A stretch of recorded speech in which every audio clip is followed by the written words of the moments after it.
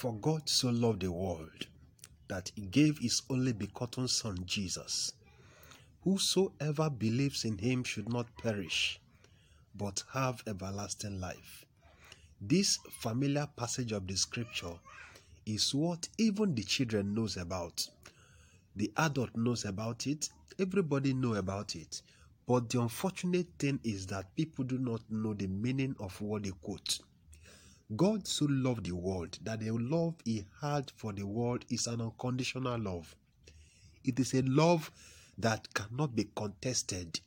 Jesus have love for you and for me, not because of our own righteousness, not because of holiness, but by his grace that we are alive, that he brought Jesus Christ to die.